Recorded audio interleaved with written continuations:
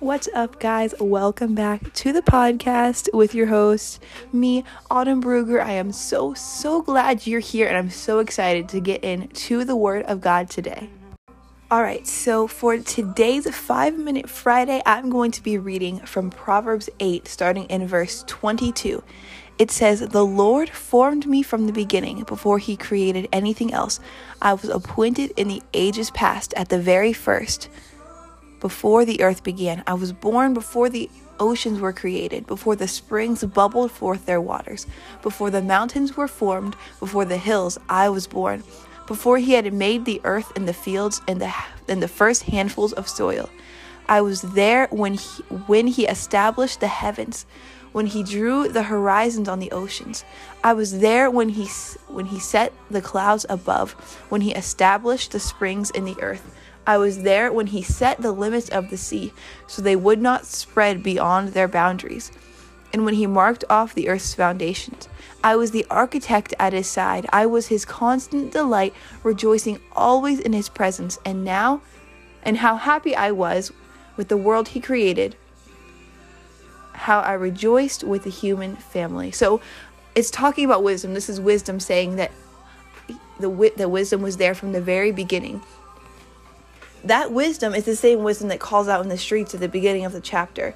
Proverbs 8, starting in verse 1. "Listen as the wisdom calls out. Hear as understanding raises her voice on the hilltop along the road." Just calling the whole chapter, the whole first half of the chapter is talking about how wisdom's calling out. And that same wisdom that's calling out to us is the same wisdom that advised God in creation. The same wisdom that was there when God created us, when God created you, when God created the world. And that wisdom wants to advise us. That wisdom wants to be a part of our lives. And how amazing is that? So I encourage you today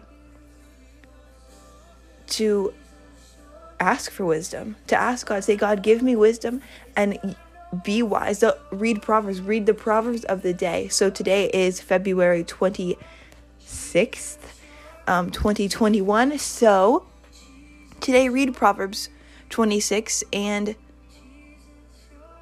use wisdom. Use wisdom, yeah, okay.